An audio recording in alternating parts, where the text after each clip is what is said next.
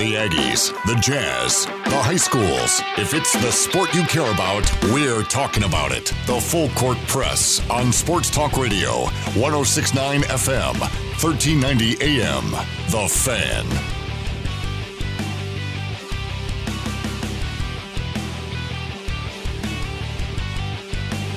Hello, welcome to the second hour. I'm Ajay Salvesen, October 15th. It's a Tuesday evening. Grateful to have you ever and however you are joining us here on 106.9 The Fan. You can also stream us on 106.9thefan.com. You can also find us on all podcast platforms, Stitcher, iTunes, and Spotify. Type in the Full Court Press, Eric, say my name, and you should find us and our show and listen to its show in its entirety. In the second hour, we'll be welcoming on Coach Craig Smith. He'll be joining us from Las Vegas, as his team, as a couple of his players, Diogo Brito, Sam Merrill, and Abel Porter, are in Vegas right now. Experience Mountain West Media Days. They'll be flying home as soon as they're done with those festivities and coming back tonight. In fact, they have what they call the secret scrimmage, right? Let me actually really quickly live here on the air. I'm going to find this. But they have these secret scrimmages where people aren't supposed to find out about them, and then they do anyways. And I saw it tweeted out about who they were going to play. I think it's Northern Colorado on the 19th, I believe. I'm pretty sure. I just don't want to make sure I make a lie out of myself here. I can't find it. Where the world did it go? Anyways, yeah, they have these little secret scrimmages. And Utah State's got one. And I think I think it's Northern Colorado, and I think they're coming here. I can't find where it's at. So, yeah, never mind. I'll have to look at it, but I believe it's October 19th. And, again, it's closed to the media. It's closed to the public. No one's allowed to attend, just for players, coaches, and staff only. And they go through a scrimmage. In fact, a bunch of other teams are going to be doing it, too, from what I had saw. So, they'll participate in that scrimmage. And, again, no media will be allowed to attend. I don't think the media is even allowed to be there after. So they'll go through that scrimmage, and then they'll get ready for the season on October 30th. Can't believe we're almost already there. 15 days away from Utah State getting ready in their exhibition opener. Again, that'll be 7 o'clock on Wednesday night, October 30th, so Halloween Eve. And you'll get a chance to be able to hear from... you'll be able to hear from the players and coaches after the game. I believe they are doing a pre- and post-game for that night. We'll get you a final answer, whether that will be the case or not. So, pretty cool stuff. Can't believe basketball's already getting here again. Utah State was picked as unanimously the number one Mountain West Conference, ranked basketball team, if you will. We're to finish number one in the Mountain West Conference. Again, it's unanimous, why is that so significant? Because it's never been done before. No team had ever finished, no team has ever been picked to finish with every single first place vote. That's right, all 17 votes went towards Utah State, and that's saying something about this team and the expectations are upon them. Again, Sam Merrill was picked as the preseason Conference Player of the Year. So, good stuff for the Aggies. Can they live up to the expectations? Again, we'll talk to Craig Smith coming up here later in the hour, and you'll be able to hear from them and get their thoughts on what this team should look like. So, all right. Really quickly want to get into some NFL talk. I forgot to bring up the story, and I feel bad that I forgot to bring up the story because of what a shame it is that it even has to be talked about. The refereeing, do you remember back in, I think it was 2011, the replacement referees, and just how lost they looked? I mean, I remember one game in particular where the ref signaled the wrong way and then pointed that team had the ball and that was a first down. So everyone was confused. He came back and he corrected himself, and then he called the wrong number, and so he had to go back and do it again. But then he pointed at the wrong team again. And so, I mean, there was and by then the crowd was booing, and it was atrocious. The coaches were upset. I feel like we're in that position again because of last night between the Lions and the Packers, in which three different calls, went against the Lions and shouldn't have never been called in the first place. And it was so upsetting to the Lions because, well, of this reason. The Packers have never led in this game. Scott down on one knee, arm extended. Here's the snap. Placement made. Kick is up. It is good. It is good. Mason to the south end zone for a Lambeau leap. And he puts a dagger in the Lions. The Packers have won it 23-22. A unnecessary roughness call was made on the Lions when he had honestly barely touched the Packers receiver. And then Trey Flowers was called for not one. Now, hear me out here. Trey Flowers, who was a former New England Patriot defensive lineman, had never been called for illegal hands to the face, ever. Not once in his time as a Patriot. He got 2 calls on him last night versus the Packers. One of them was late in the game, which extended the Green Bay Packers drive and allowed him to move the ball closer to kick a field goal, which was really a PAT. From 23 out to give the Packers a 23-22 win over the Lions. To say the Lions were disgusted is putting it mildly. In fact, when asked about it, Trey Flowers was livid. He said, I actually, and I quote here, I actually changed position of my hand because it was to the chest initially. I was doing it all game. I didn't know that that was a flag to the chest, so I changed it, and then he called it again. I didn't think the hands to the chest was a penalty. I thought hands to the face, but I had him right here in the chest. He's showing himself where he grabs his own chest, grabs his clothing, and says, this is where I'm putting my hands. And he says, the second time I changed it, that's part of a move that I do. So no, I don't think it was a penalty. Now, when referee Clete Blakeman, he said each of the calls was made by umpire Jeff Rice, and he discussed the last one with him. He said basically it's illegal use of hands to the face, foul.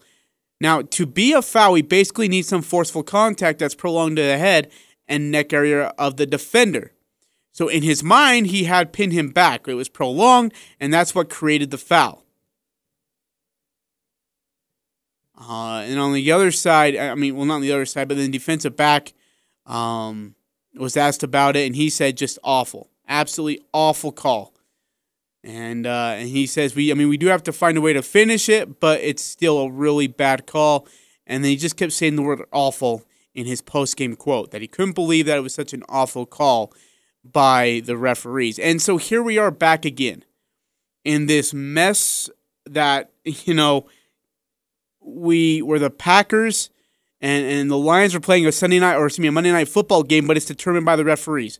Remember the last time the first time we had the replacement referee issue?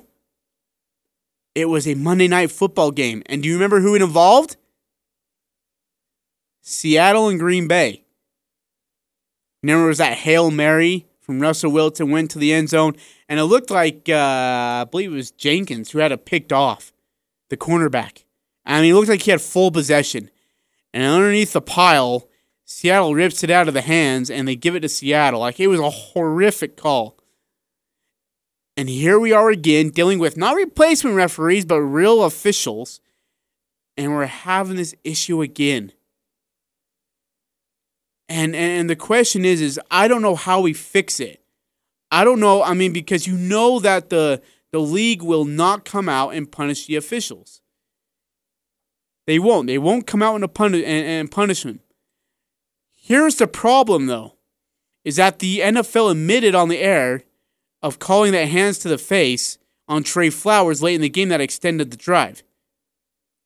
In fact, NFL Executive Vice President Troy Vincent told reporters at the league's fall meeting Tuesday that there should not have been an infraction call on the second on the second of the 2 penalties on Trey Flowers. There was one earlier in the fourth that was a clear that they said they'd support. The second one, they said when you review the play, that's not something that you want to be called. After review it, the foul wasn't there. Now, the first foul came on 3rd and 10 with just over 10 minutes to play in the game. Nullified a sack that would have been that would have forced the Packers to punt. The 5-yard penalty gave Green Bay an automatic first down. 3 plays later, Aaron Rodgers found Allen Lazard for a 35-yard touchdown pass. That cut the lead to 22-20, so it's still a big call. And then on 3rd and 4 from the Lions 16 with just about minute 45 to play, Flowers was again flagged for the same penalty, illegal hands to the face. The Packers would have been forced to kick the go-ahead field goal with about a minute 36 to play because the pass was incomplete. And it would have given the Lions enough time to make a run at it to kick a field goal to see if they could get the win. Instead, Packers ran all the timeout to 2 seconds, called the timeout, then kicked the quote-unquote PAT, which was a field goal, to win it. And again, it's very bad. In fact, Coach Patricia here, he says, quote, whether it was 2 hands or 1 hand or kind of different leverage or angles that you can press into the offensive player, to whether it's open up his hips or to get him to turn a different way, whatever it might be. Sometimes you apply pressure, sometimes you let pressure go and see if their balance is in check. Just different things like that. But certainly for us, we'll make sure we're coaching it the right way and make sure everything is in proper placement. We'll go from there. Here's the thing, though, is when they look at film, they're going to say, what else do you need to do? That's how frustrating it was for the Lions, and that's how frustrating it is for football fans.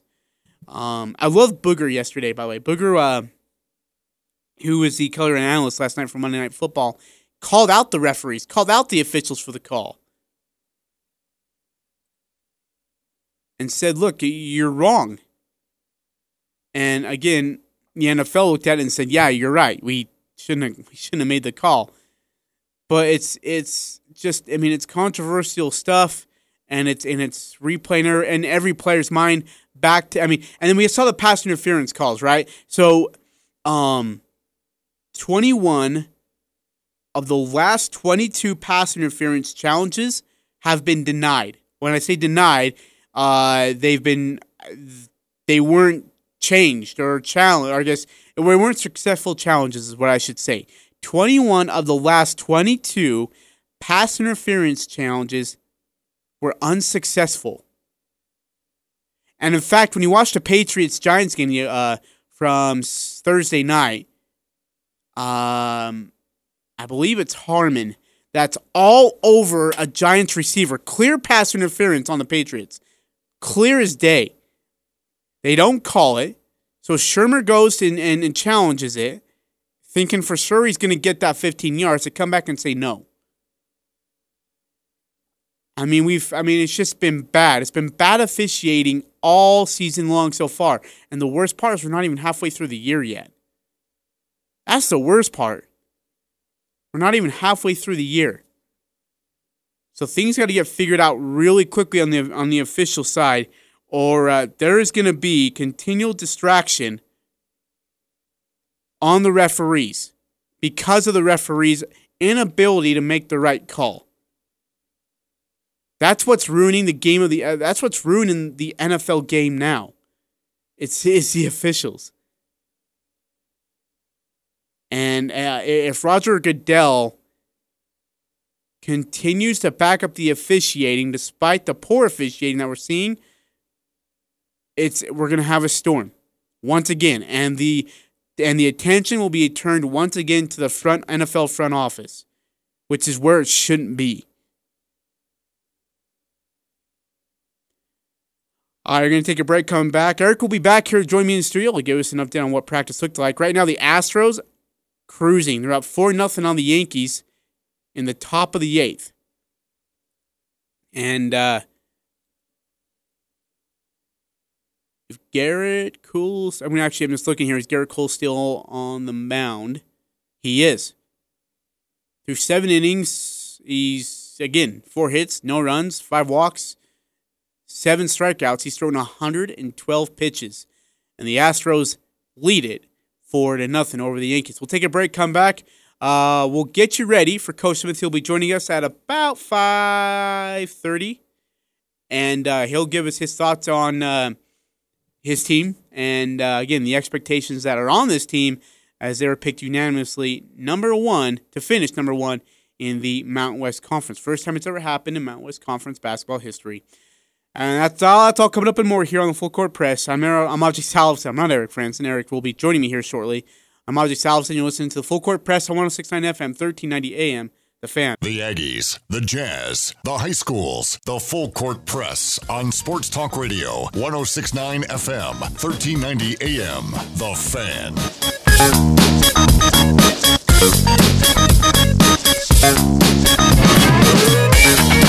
I close my eyes on the dance floor.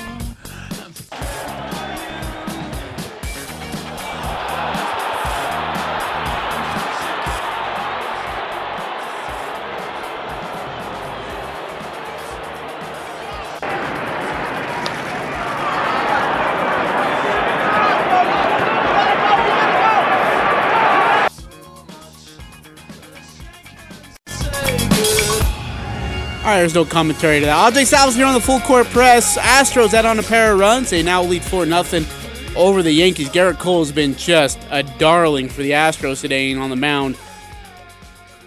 He's thrown over 100 pitches, and he's still out there. I saw a tweet from somebody that said, hey, look, I'd leave Garrett Cole out there the whole rest of the night if I'm AJ Hinch. I don't blame him. Save your bullpen. No need to use your bullpen if you don't have to. However long you can ride them, do it. Astros again lead 4-0 in the 8th inning over the Yankees at New York. So much for having home field advantage in this series, right? The highlights that I just played with no commentary on it, by the way. One of them was a pass ball that allowed a run to score. The other was a sac fly that sent in the other run. And wow, an offensive barrage coming from the Astros, putting their bats together. Look, when their bats are hot, it's a tough team to beat. An absolutely tough team to beat. Again, tonight, Nationals. Cardinals are in a do-or-die situation. They trail 3-0 to the Washington Nationals, who, remember, had to get by a wild card game just to get into the series. Right? And then, just for the reward of beating the Brewers, had to play the Dodgers. Well, they beat the Dodgers. Then they had to play the Cardinals, who crushed the Braves in Game 5, 13-1. Well, they turn around and they're now beating the... it's all about momentum. It's all about playing at the right time, getting hot at the right time, and that's what the Nationals have done. Which is so impressive. Again, so impressive what this Nationals team has done to the Cardinals and the spot they put him in. Now up 3-0. Dave Martinez and his crew, they realize, they've got something stirring here. And here's Coach Martinez talking about the importance of playoff games. We've been playing playoff games since then. We had to play really good to come back and do the things we've done. And now, at September, they believed that they can do this. And they're going out there and they're not taking anything for granted. And they're playing really hard, and they're playing to win one game every day. The big message, and I say it every day, is to go 1-0 every day, and they believe that. They were 19-31 at one point, then came May 24th. Since then, they're the best team in the league, record-wise, production-wise. I'd maybe even put them up there. Just an incredible turnaround since May 24th. On the other side, Mike Schilt and his team, they've got to get ready, and they've got to fix something right now. Here's Mike Schilt, by the way, on pitch tipping. I don't know what this comment's about, but you maybe tipping his pitches or them tipping their pitches? Let's find out. There's a lot of gray in there. And so my hope is that, we're doing things within the game that, is and again, everybody's got their own version of ethics, right? But there's a line there, and people can decide what line they want to stay on. I feel really good about how we compete is where I should probably leave it.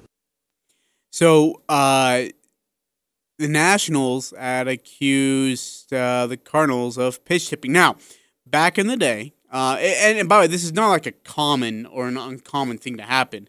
Back in the day, it's still today, you have, base runners at second base, and they'll eye the catcher signs, right? They'll try and catch up with the catcher sign. Catcher will come out and talk to the pitcher and say, hey, we're going to go with our third sign instead of our first sign, or our second sign instead of our first sign, or it'll be the second and fourth one of their indicator, just something to that effect. And so they'll give at least 4 signs to, give their pitch to the pitcher. And then, the second baseman or whoever's on second will try to read that. Who also tries to read, at least back when I played, first baseman coach. If the catcher is showing us signs, you look at him and say, oh, okay. I won't tell you how we would communicate those signs to the batter. I won't give that away, but it's not uncommon. It happens all the time. So I don't know what the big gripe is. But here is Coach Schill on this team needing to be and staying optimistic despite trailing big in the series. Optimism stems from this team's work, and it's not eyewash. We got here for a reason. This has been a team that has always believed in itself, and it's a team that will continue to do that. It's more important to do it, obviously, when your back is against a wall. But, we'll come out getting after it. They're going to need to get after it. They're going to need they're going to need just better pitching. They're obviously going to need much more offense than what they're getting right now. Eric Frandsen joins me back here in studio after attending the USU football practice. We'll get to that in just a minute. Eric, with this Cardinals offense, how much of it is the pitching of Sanchez, of Scherzer, and of Strasburg, and how much of it goes back to the Cardinals just not figuring it out? Can I talk now? Am I good? Shut up. Do I need to tip you over? You're silencing me. I think it's not so much what St. Louis is doing bad per se. I think you have to give a lot of credit to the Nationals and that pitching staff and just how solid they are and how consistently good they've been in the playoffs. It's not like just all of a sudden. They were solid in the round before. You go into the best team in Major League Baseball and you knock them off in their place. And then they just keep that rolling in the next round. So I tend to give more credit to the Nationals than to lay blame on the Cardinals. That makes sense. Yeah, no, that absolutely makes sense. By the way, there must be something coming around here because here is Astros manager AJ Hinch on pitch or tipping their pitches. It shouldn't overshadow the quality of play or the players or what's going on in the field. I think the paranoia is real, though, and it's real across 30 teams. Here's the thing, is that, when you're on second base and you're leading, and this is what I was telling the listeners earlier, when you're on second base and you're leading off, you're checking the catcher signs. Like, you're trying to read what his signs are and, which one's coming out. What's the big deal? Is it really cheating? I don't know. It's like if you look at other sports, like in the NFL, having somebody stare across the sideline. Okay, what is it? Read their lips. What are they trying to say? And what are the calls that they're sending in to their quarterbacks? If you're on the same field and it's in everybody's view, or at least in some people's view, I think that's part of the game. That's why you come up with different signs. You try to mislead them. You come up with obfuscation. You try to disguise what you're doing. Obfuscation? Yeah. But I think you also have to look at, is the pitcher in his delivery, is he showing things? Yeah. Is he tipping his hand a little bit? Yeah, because when you watch the ball come out of your hand, you're saying, all right, well, that's got to be his curveball just the way he's holding it. It's Major League Baseball. Players aren't dumb. And I don't see how you watching a catcher give his signs is cheating, or a manager watching a catcher gives. If you're dumb enough for a catcher to stick your signs out that far, yeah, you think everyone's gonna see it, man. Don't blame the coach or the first base coach. Blame the catcher for not being able to hide his signs better. It's unreal. Eric, you just came back from football practice. I know you can't talk on specific things, but what's the general feel of it? This is a team that's ready to play football. If that makes sense. Yeah, after a 42-6 loss to LSU. Right. They got their hands slapped in Baton Rouge. It was not pleasant. They were happy to get home, happy to take the bye week to rest, recover, take an opportunity to re-examine film, and to get themselves ready for the next 7 games because there's no more breaks. And they're all conference games. So except for BYU. Well, yeah, I guess that's true. And so it's a stretch run here where there's no breaks, and they're all big games. BYU game is still a big game. It's an in-state game. It's a rivalry game.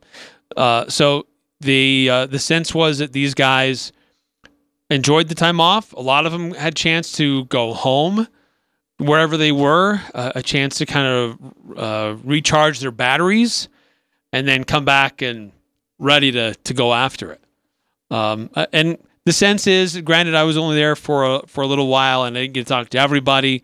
But I got this sense like this team is anxious to play a football game. Yeah, and it's again a 42-6 loss at LSU will do that to you as you get ready for. I mean, then you sit for a bye week and you have to watch film and kind of let that settle into your system.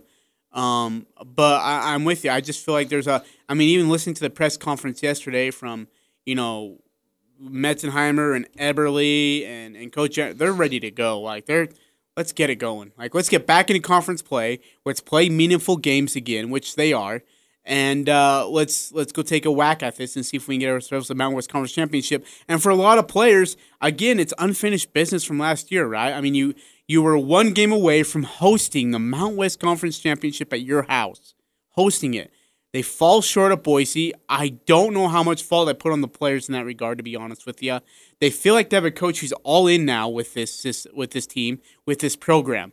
And when you have a coach that's all in with you, that there's no other distractions left or right, that it's just, a tunnel focus straight ahead, man, it makes you hungry. It makes you absolutely hungry, and I feel like that's where this team is now.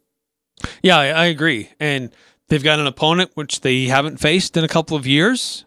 In Nevada. It's a team that has, in recent memory, had their number, and so they're not taking them lightly. It's a team that has the potential to be explosive, but they've also had some interesting changes that they've had to go through with swapping out quarterbacks, and they've been pretty inconsistent, Nevada has. So I spoke with 2 defensive guys, and we'll hear them tomorrow. But both of them feel like, look, they're excited and ready to go. All right. Speaking of excited and ready to go, Coach Craig Smith is excited and ready to go. He's got to be, at least, as his team was unanimously picked to finish as the Mountain West Conference champions, or the number 1 team in the Mountain West Conference. Preseason number 1. There you go. Unanimously. First time it's ever happened in its conference. We are going to chat here. Coach Craig Smith is going to join us here in just a minute. We're going to take a break, step aside, and get you ready for that. That's all coming up here. Eric Frandsen Ajay Salvesen on 106.9 FM, 1390 AM, The Fan. Talking the sports you care about. The Full Court Press on Sports Talk Radio, 106.9 FM, 1390 AM, The Fan.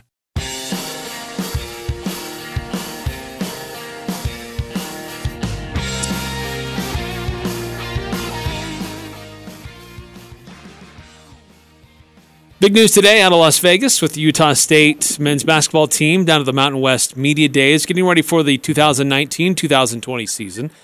Big things expected of the Aggies, and that's what the media say, I guess. So I guess we'll roll with it. But Craig Smith, he's down there, head coach of the Aggies. Coach Smith, thanks for wedging out some time for us. I know it's pretty busy down there right now, but a lot of preseason, expectations on this team. How are you guys handling it so far? Well, yeah, it's been a great day. I mean, obviously we're down here at Las Vegas with all the other teams in the Mountain West Conference, and here with Sam Merrill and Abel Porter and Diogo Brito, and so obviously the polls the preseason polls came out, and much like we said last year, polls are polls, and they don't mean a whole lot. You got to go out there and prove it, and it's exciting to have expectations. It beats the alternative, most definitely. But polls are what they are, and we told our guys last year is polls don't mean a whole lot, but they do tell you the level of respect that you've earned, and the key word is earned And so obviously with the season that we had last year, our guys have earned this recognition, and our program has earned this recognition. And obviously at Utah State, we have a rich tradition of excellent basketball, and it's important to our fans, and it's important to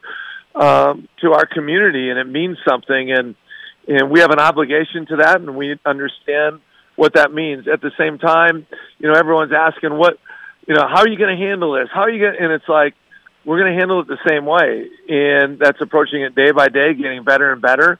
Like, we're not going to try any harder. Like, we tried our best last year. Like, we can't, you know what I mean? So let's control the controllables, and that's being the best that we can be on a day-to-day basis. We had a great summer with our returners. We had a great summer with our new guys. But it's important to understand this is a totally different team than last year. And even though we returned a lot of our production, we returned 6 guys that played on last year's roster. Obviously, Namir Skata is still doing his rehab, and we don't know exactly a timetable when he's going to get back. But now we got to get the other 9 guys molded into form and learn our lingo and our terminology and our style of play and so on and so forth. And that's a work in progress at this point. Coach, you mentioned that Abel Porter is joined you guys down there in Las Vegas. Wanted to ask you about him and how far he has came along to a guy who wasn't seeing a lot of time on the court, then became a starter, hit that game-winning 3 at New Mexico, and then obviously earned a scholarship. What have you seen out of Abel Porter in progression as you guys get ready for the 2019-20 season? Well, it's incredible how much Abel has improved over the last 16 months or so. But the fans could see how much he progressed from his redshirt freshman year to sophomore year. Last year was a sophomore, and then there's no doubt you could see how much he improved just within the season. But he's definitely gotten better from even the end of last season till now. He is playing with great pace. He's playing with great confidence. He's shooting the ball at a very high level right now.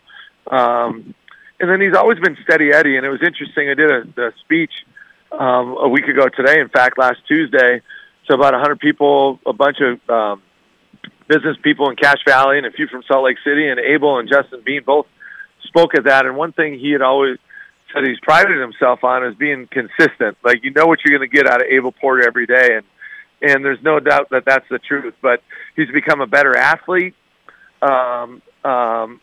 And he's just improved his overall game, and so that's exciting to see where he's at, what his mindset is at, and confidence is an amazing thing. And confidence is a hard thing to give players. You do your best to help facilitate that, but at the end of the day, players got to go earn confidence, and he's certainly done that. Again, we're talking to Coach Craig Smith, Utah State men's basketball team, a unanimous #1 coming into the preseason. This is what blows my mind. This is the first time a team in the Mountain West Conference has been unanimous at #1. There's been some great basketball teams through the Mountain West era that it's happened in the year of 2019. Surprises me. Does that surprise you, Coach? I mean, you've been familiar with this league before. Yeah, it did shock me, to be quite frank. This league has such a rich tradition of excellence in men's basketball, and certainly other sports as well, but in men's basketball. And I'm a history major, so I'm always where you were, where you are, and where you're going. And I just think back fondly of how good some of those teams were, but nightmarish at how good those teams were because we had to go against them.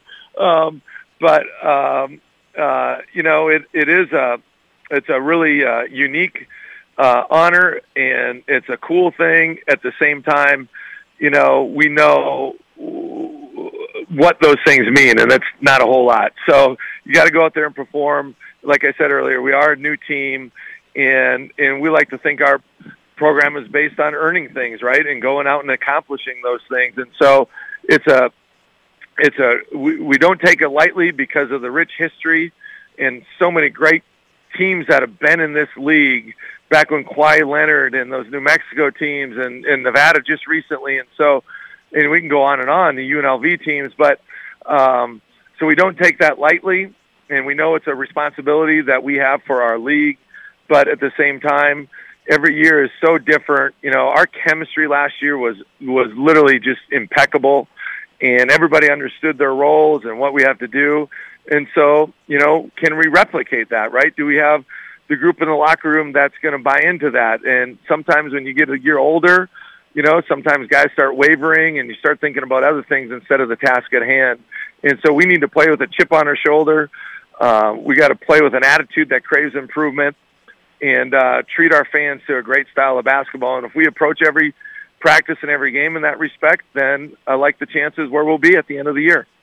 I know you can't replace Neemias Queta while he is absent for however long that will be. Do you feel confident in the guys that will be taking the time or using those minutes on the court while he's off the court? Well, you're right about Nimi, and I wish I could update you on a timetable. I just don't have that right now. His rehab is going great, and one quick caveat with Nimi is, when he got hurt this summer, I called him about 45 minutes after the game, and we were talking, and he goes, Coach, you don't worry at all. I'll be back better than ever. And he never hung his head. He never sulked. His whole mindset is, I'll be back better than ever. And his rehab is going great. He told me yesterday in practice he's up to 248 pounds. So he's gained 20 to 23 pounds, something like that, of good weight. So that's a blessing in disguise because he needed to.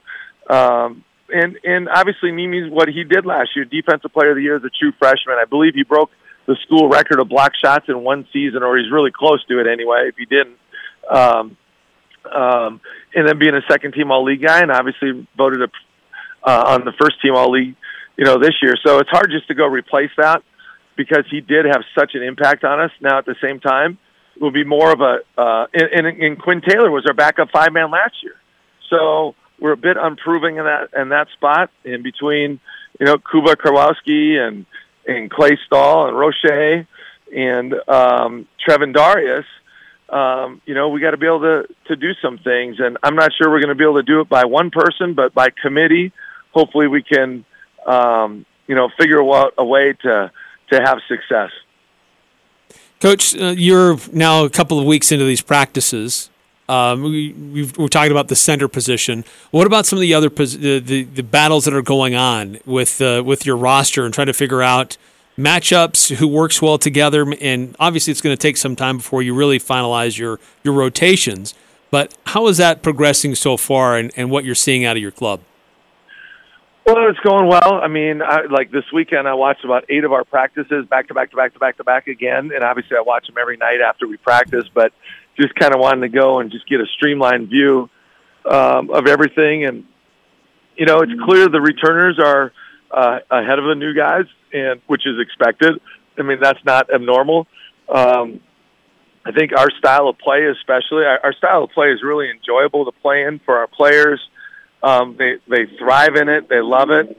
We have to recruit a certain type of player, and we feel like our new guys are those types of guys. It just takes time to gel with each other, and it's easy. People forget we only had 4 guys last year at the start of the year that had averaged more than 7 minutes a game at the start of the year, and because we do return so many guys that produced, in Sam Merrill and Abel Porter and Diogo and Brock Miller and Justin Bean and Neemias, even though Neemias isn't going, we still have 9 new players in our program, and I count Clay Stahl and Roche as new because they both were out with ACLs last year. So you're still looking to get acclimated 2/3 of your team into our style of play, learning how to play with all the other new guys, along with playing with our returners, and getting our verbiage down and our philosophy down. So it's a lot that goes into it in a short amount of time, and I'm excited about every one of our new guys. Like literally, I could go through the whole list and speak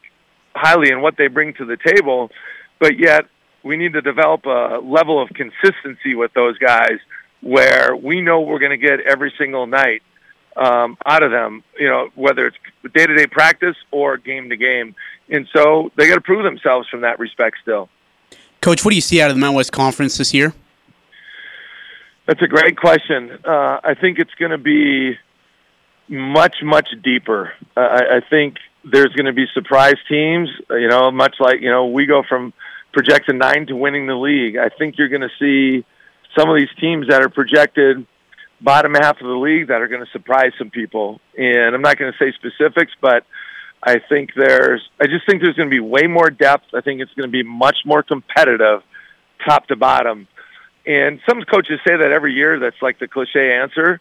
But I really, really believe that when you look at the league, I think there's going to be, I don't know if you would deem them upsets, but I just think you're going to see more parity, and I think you're going to see more teams 7th in the league beating number 2 in the league, and so on and so forth. And I think winning on the road is always difficult. I think it's going to be much, much harder this year than last year because of the parity, especially, is just top to bottom. So it's going to be exciting. You got to be on point with what you do. Consistency is going to be a big, big thing.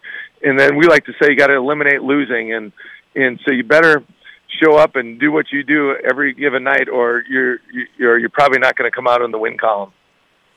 Coach, these media events that you're at right now, these are really opportunities for members of the media to find out about these various teams, the coaches and the players, to take back to wherever they are.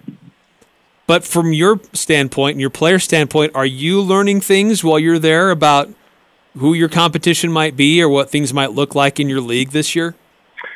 Not really. We don't. It's interesting. Last year we were in the morning session, and we got in. I think we started at 8 and we were done at noon. And there was 7 of us teams in the morning, and then the top 4 teams went in the afternoon. Well, the projected top 4 teams went in the afternoon. And last year it was I almost had to. Sam and Quinn and I came last year, and it was almost like I felt like I had to go talk. Hey, excuse me, can I talk to you? Because we weren't getting a whole lot of traffic, if you know what I'm saying. And that's okay. That's normal, And this year, obviously, it's different with the way the polls went and whatnot. So, but in terms of, I haven't even, we had a brief head coaches meeting for about half an hour with our conference commissioner, Craig Thompson, to discuss a few things. And so a lot of and we flew in this morning, so a lot of the coaches besides that meeting I haven't really even bumped into or seen even any of their players. So it's been a little bit different from that respect that way. But, this time it's an exciting time of year, right? Football is kind of in the middle of their season, college and the NFL. And so now we're getting closer. The weather's turning, right? People are getting geared up for basketball. So there's an enthusiasm in the air. There's an excitement in the air. And right now everybody thinks they're going to win the league. And so there's optimism, right? And so it's a fun time. It's great to promote our conference, and it's great to promote our respective programs and certainly the student athletes that are a part of it. Coach, last question for me. It was started to be used a little bit last year. There's this new wearable technology that the Mountain West is really getting behind that the coaches can use. Your thoughts about that? Did you guys get to use a little bit of that last year, and how you plan to use it this year? Well, we used it in our game at Boise State, Shot Tracker it's called, and then we used it in the conference tournament championships. So all 3 games, the quarters, the semis, and the finals. And everybody's different. I think it's a great thing for the league. It's going to bring great notoriety. I think I feel like when I watch the game, I usually watch the television broadcast, and so when those are in the conference tournament, the analysts seem to be using it a lot. There are certain stats that I like and I follow, but I'm not just a crazy analytics guy. So to each their own, right? For me, I'm not sure it matters a whole lot. I try to go by feel and gut, trust our assistants, our staffs. There's certain numbers we really look at. But I think it's a cool thing. There's no doubt that whether you're a GM in the NFL, you're a GM in the NBA, or everyone's hiring their analytics people now. Obviously, Moneyball, with baseball, the analytics stuff. So people are really, really into that, and obviously they make the numbers work for them. So it's a great thing for our league and for certain programs, and we'll utilize it to some extent. But that's something that I kind of let our staff utilize, and I just go yell at the players. Coaches, as the Aggie fans are tuning into the show right now and are listening to you, as you get ready for October 30th, what is your message to them as we get ready for the season to start? Well, we're so excited for our season. We're so excited to represent Utah State in the right way. And, we view this thing as we're all in this thing together. We're so proud to represent the Utah State fans and all the people in Cache Valley and certainly in the state. And we're excited to get the Spectrum. You know, we really got the Spectrum magic going again last year, especially towards the end of the year. But you could see the crescendo from Game 1 all the way to Game 15 and culminating with our win against Nevada. And it was the 6th largest crowd in the history of Utah State basketball. So that was a great way to end at home. And let's ramp it up even more and make it better and better, and come out and support our guys. You'll love them. It's a group of guys that you'll be entertained by watching how we play. It's a team that you're going to be really proud of, and I think it'll be great entertainment. So hopefully we can see you get out to a game, bring your kids, bring your friends and family, and hopefully we're in store for another magical season. Coach Smith, thanks so much for your time. Greatly appreciate you. Good luck the rest of the way. All right. Thanks, fellas. Go Aggies. The Aggies are #1 here. The Full Court Press. Connect with us on Facebook, Twitter, and online at 1069thefan.com. Eric Frandsen Ajay Salvesen, we're wrapping up another show. We get you ready for In the Know Wednesday. Chris Murray of the Nevada Sports Network join Eric. I'll be gone for Mountain Crest Bountiful, as it's the UEA football weekend, or week, I should say. So I'll be gone, but Chris Murray will join you, and you'll be able to talk some Nevada football, get a kind of a good preview on what to expect there. Eric, I'll tease this without spoiling it, but make sure you tune in Friday at 4:30 to our show. You will love the guests that we have on at 4:30. A lot of fun. Oh, there I am. Oh, dude, I gotta I'm on quit the doing radio. that. I'm so used to turning That'll on be a just my special mic. guest. That should be fun. Gone all the time, yeah. Also, tomorrow we'll hear from Christopher Unga and Cam Haney. Oh, their good. thoughts about how practices have gone, how the bye week was for USU, and their thoughts about Nevada. How's Cam Haney as an interview? Is he pretty good? Yeah, he's good. He's very thoughtful. Metzenheimer was quiet. Like, he was short, sweet, to the point. We had a good time. It was good. Is he going to be part of the weekly, or that In the Know Aggie segment? Yes, we'll both have Know Your Aggie segment with both of those. Those will be fun. I absolutely love those. Eric, does the Nationals finish off the series tonight? By the way, Astros beat the Yankees. That's now gone final. And I have to go with Washington and how they've played and their pitching staff and how well they've done. They've been phenomenal. My player of the week is Max Scherzer. Yeah, I like the Nationals too. You never know with the Cardinals. They might just wake up at some point. But I just think in Washington it's too tough. By the way, breaking news, Jaguars have shipped Jalen Ramsey for 2 first-round picks to the Los Angeles Rams. Eric? Rams need some help. They need a shot in the arm. Don't know that. I think they gave up too much to get Ramsey. Yeah, he's a decent quarterback, but is he worth that much? 1's understandable. 2 is just out of my mind. It's a 2020 and 21 first, and a 4th round pick in 21, by the way, too. Add that to the list. Good night, everybody. We'll see you tomorrow on In the Know Wednesday.